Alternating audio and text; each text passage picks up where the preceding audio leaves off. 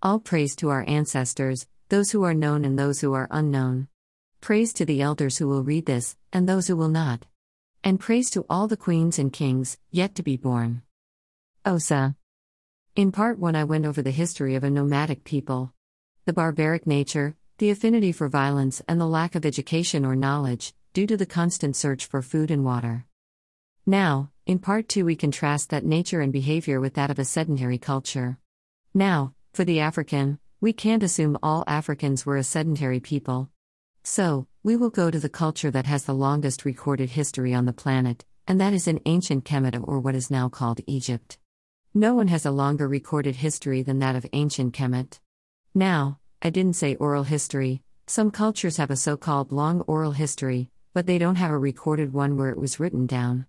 And we all know when you say one thing to a person, then to the next and the next person, the original story gets diluted.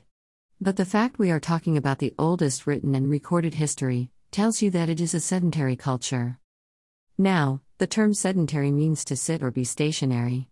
So, a sedentary culture means one that is not roaming around, but in the same area over great periods of time.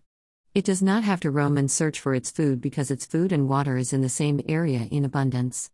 When a people and culture does not have to constantly move looking for food and water, it can now concentrate on higher thinking and higher vibrational things.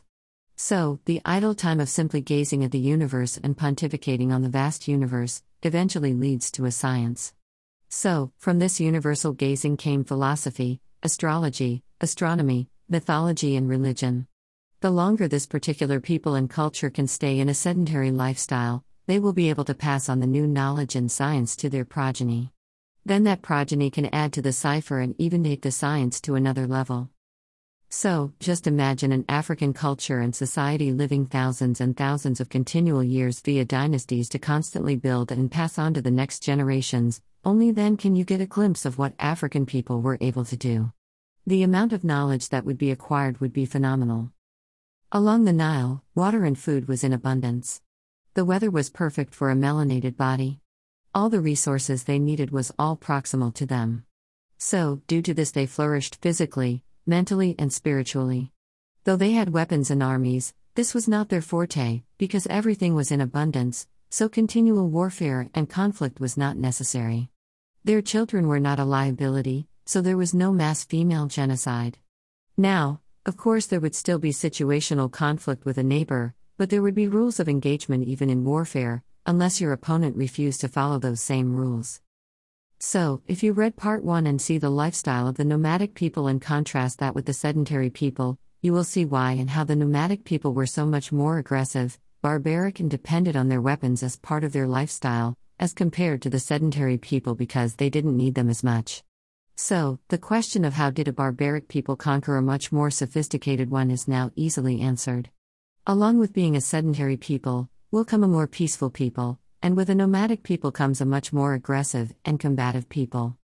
As I said, the contemporary time does not change the mindset of each people. The nomadic people in antiquity will still have the same barbaric, aggressive mindset, but time would have given them the ability to develop it, so it does not have the appearance of being aggressive. The media is the powerful platform used to confuse the optics of what is being done. So, the aggressive can look like the peaceful party, and the innocent will look like the aggressor. J. Edgar Hoover said Martin Luther King was the most dangerous man in America, a perfect example of media indoctrination. Goddamn demon, rest in urine. The King. So, I hope you were able to see the huge difference between a nomadic and sedentary people and culture. Understand where yours come from and why your enemy acts and conducts themselves as they do. May we as an individuals and as a people, overcome our 3 greatest impediments: fear, ignorance, and poverty. And may we as individuals and as a people, embrace our 3 greatest strengths: our African culture, nationalism, and an unwavering commitment to self-preservation. RA for life/mod for balance. Any donations can be sent to Cash App $Haruser666 appreciated.